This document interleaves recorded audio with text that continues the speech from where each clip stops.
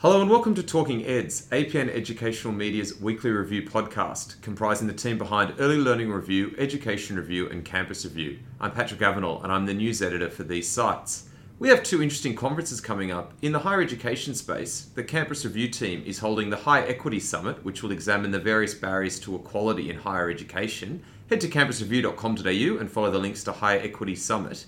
And the Education Review team is preparing the Protect Ed conference, a look at how technology is changing the education sector and what precautions schools should consider in the digital age. Go to educationreview.com.au and look for Protect Ed.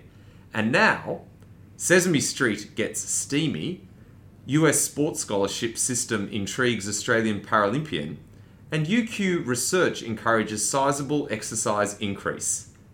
And for today's episode of Talking Eds, I'm joined by Loren Smith from Early Learning Review. Hi, Loren. Hi, Patrick. And also James Wells. You're the editor of Education Review and Campus Review. How are you going, James? Good, how are you? I'm very well, thank you. Part one today, Loren. We all grew up watching Sesame Street, which was brought to us by letters and numbers, and now some of those letters are being strung into a zeitgeisty acronym. That's right, Patrick. STEM is old news. It's all about STEAM these days.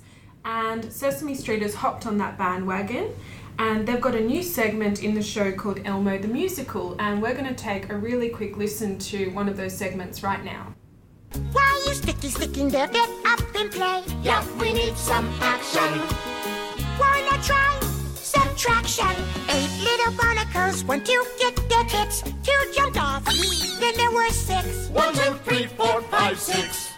6 little barnacles doing what they do. 4 jumped off, then there were 2. 1, 2. 2 little barnacles, 1, 2, join the fun. 2 jumped off, then there were none. 0 little barnacles sitting on the rail. Now I've stumped it from head to tail. It doesn't matter if you win or lose.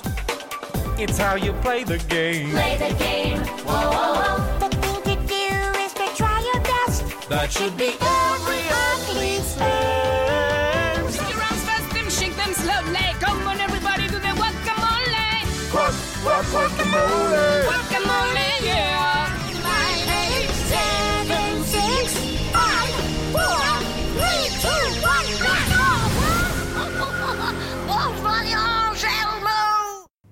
So Lauren, tell us, what does STEAM stand for?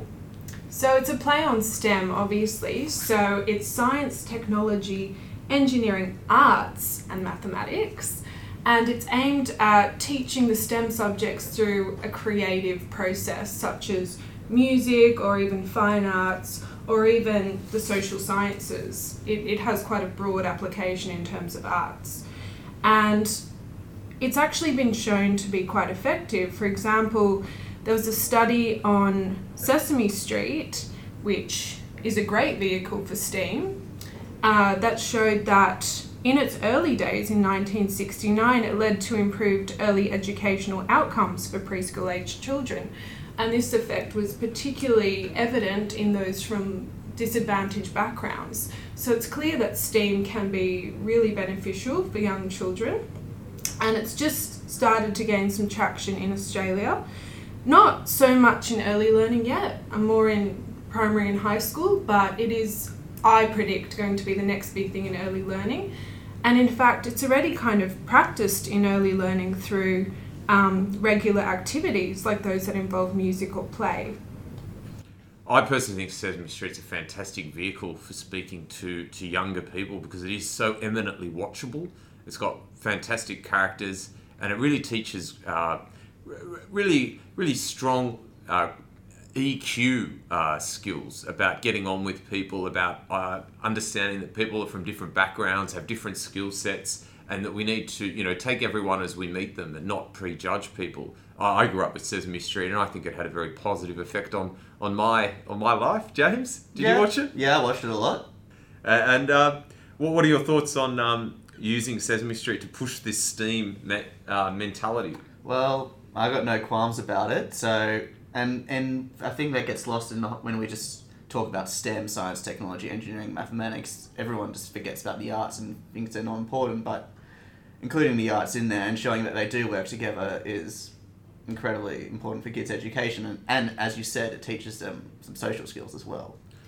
That's a really good point, James, and that was actually raised by an author called David Rothkopf. He's actually the editor of Foreign Policy, which is a US publication, and he wrote an essay about why STEAM is so important in education, and his main point is that arts are essential to the human experience, so we can't neglect them because that's part of what makes us human.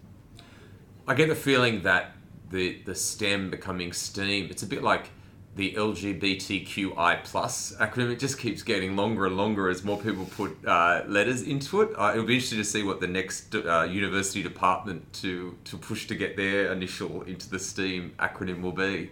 I think a Y would work quite well. I'm not sure STEAMy. what that would stand for. Yeomanry? Yeomanry. Part 2. James, the Summer Olympics in Rio is on at the moment, so sport is front of mind for many, many Australians. We've been seeing a lot of sports-led media activations and stories in the education space this week, and you unearthed a really interesting story regarding the US sports scholarship systems and how they relate to Australia. Tell us a bit more. Okay, so I chatted to Bridie Kean, she's a wheelchair basketball Paralympian. She played for Australia at the 2008 Beijing Olympics and 2012 London, and she's not in this Olympics, unfortunately, but right now she's coordinating a scholarship scheme at University of Sunshine Coast, and she, when she was at her university days, she was poached for a US sporting scholarship system by the University of Illinois in the US. And as we see a lot of our student athletes going over to the US, it's something like Athletics Australia said last year, 60 Australian track and field athletes were enrolled at US universities on sports scholarships, and that's just athletics. That Australia needs to set up a system sort of similar to the US where we can support our student athletes and keep the local talent home.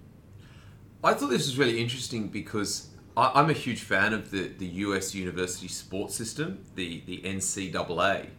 And I follow Notre Dame, the Fighting Irish, and University of California in Berkeley, the Golden Bears, as my two teams. And so I would love to see something similar sort of developed in Australia where we encourage youngsters finishing high school through a scholarship program to go to get a degree, hone their skills, and spread it across not just what we would call able-bodied, but also Paralympians as well, because or disabled athletes, because I think that we need to really expand our skill set with the broadest amount of people possible. There is another side to it though. Figures from the NCAA show that, what were the figures? That a typical student athlete spends 39 hours a week on academia and 33 hours a week on sport. Yeah, they do. There's a huge pressure on them to perform from a sports system. We're talking about, if you've ever watched American football, college football, there's stadiums, 100,000 seat stadiums that are absolutely packed to the rafters. On TV, the highest rating TV programs of the week are often college football games.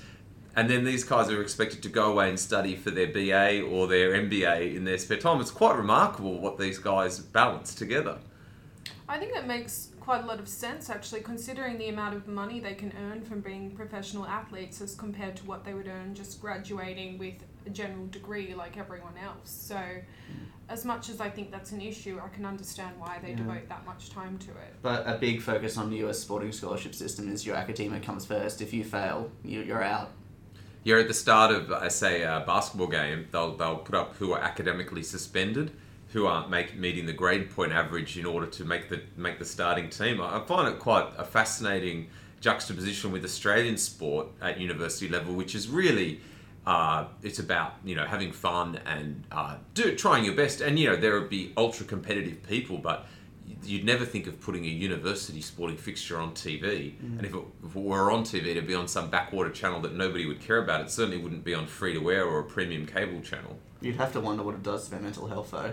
All this. I was just thinking that. I do not envy them whatsoever. It sounds awful in terms of a stress point of view. Well, there's also an argument that a lot of the US sports stars are exploited in the college system because they don't get paid. And so the universities tend to make a huge amount of money off selling the TV rights to these games. And that's what funds the scholarships. But an athlete can play for 4 years, have an extraordinary college career, the university makes a lot of money out of their career, then, they do get a degree, but then, their career, they may not get picked up by the pros, and they've made no money at all out of their extraordinary sporting talent. Bridie, when I was talking to her about her experience, she says, yes, it was quite stressful at times and a lot of work, but she says she coped with, good time management skills and a good support network, and the support network is a big part she wants to bring back here. I'd also encourage everybody at the end of binging on Rio to make sure you keep an eye on for the Paralympic Games that are following. You have to watch the Paralympics in order for the ratings to be strong, in order for money to continue flowing into it. So you really have to, everyone has a part to play in making the Paralympics the equal of the Olympics. And I think in some ways they're more admirable than the regular Olympians. No, I find it absolutely incredible, some of the achievements, because they're doing things that I couldn't do with every possible advantage in the world. I admire their mental resilience most of all. In part 3 today, we're going to stay on the topic of fitness, being Olympics week, and a study by University of Queensland researcher Dr. Leonard Veerman has concluded that Australians need a 5-fold increase from the current World Health Organization exercise recommendation in order to significantly ward off a series of chronic illnesses such as heart disease and stroke, and also reduce the chances of breast and bowel cancer. Leonard collaborated with researchers from Dartmouth in New Hampshire and the University of Washington in Washington State. And the team found that people should be running 6 hours per week or briskly walking for 15 hours, which is a sharp incline on the 3 hours of combined running and walking advised by the World Health Organization. Although the first minutes of activity do most for health, Veerman said, our research suggests activity needs to be several times higher than current World Health Organization recommendations to achieve larger reductions in risks of these diseases. And Veerman went on to say that a lot of the previous research had shown the benefits of being physically active, but it still did not definitively know what exact types or quantities of activities is effective at reducing the risk of developing common conditions. And these findings piqued my interest because we're living in what I like to call the sedentary century. There's a lot of sitting at desks on our PCs, or sitting around watching screens, or sitting around on public transport. Technology's advanced so much these days that we are always at risk of being entertained, and we don't really need to move that much to get from A to B or to have something delivered to us. In the university setting, we're seeing more students forego walking between lectures and simply tapping into lessons remotely, which is a great thing if you can't make one because of illness or misadventure. But the opportunity cost is receiving some really important exercise. Loren, James, do you sit around all day, or do you like to get out and go for a run? I'm just laughing at the comment on the page. To read the comment out? Someone by the name of Basten Lecco wrote, "My flabbiart is flabbergasted." Yeah, so Not sure what he meant by that. I think he means that he's sitting there tapping away. Perhaps he's enjoying a soft drink, an extra large soft drink from his favourite fast food restaurant, and he's reading an interesting story, and he'll read that story, then he'll move to the next interesting story, and then he'll move to the next one, then he'll watch some YouTube videos, and then 8 hours later, he'll have been sitting down without getting much exercise. Well, sitting is the new smoking. Sitting is the new smoking. And I think that as technology just sort of, it's making everything so much easier, which is a great thing. I'm no Luddite, but you do need every day to unplug and go outside for an hour for a walk or a run or ride a bike, because it's just so easy for it all just to pile up on top of you and then inside you until you burst out into some enormous... It's quite ironic because we're sitting down discussing this. We are sitting down. Yeah. I should have encouraged us to do a Do some stand-up squats podcast today. Yeah. I'm just, I don't know how we're expected to have the time to do this exercise when, Mr. Veerman has said that it has to be brisk walking or running. When do you actually get the time to do 15 hours of brisk walking a week? Some interesting ideas that have been floated is getting off, if you catch the bus or the train to work or to uni, getting off one stop early and walking the remaining section, and then on the way home do the same thing. So just cutting out one stop either side of your commute is an easy way to add a bit of physical activity to your day. Taking half an hour out to just go walk around the block while listening to your favourite podcast. Hopefully it's Talking Eds. These are just some really basic ideas that people have come up with.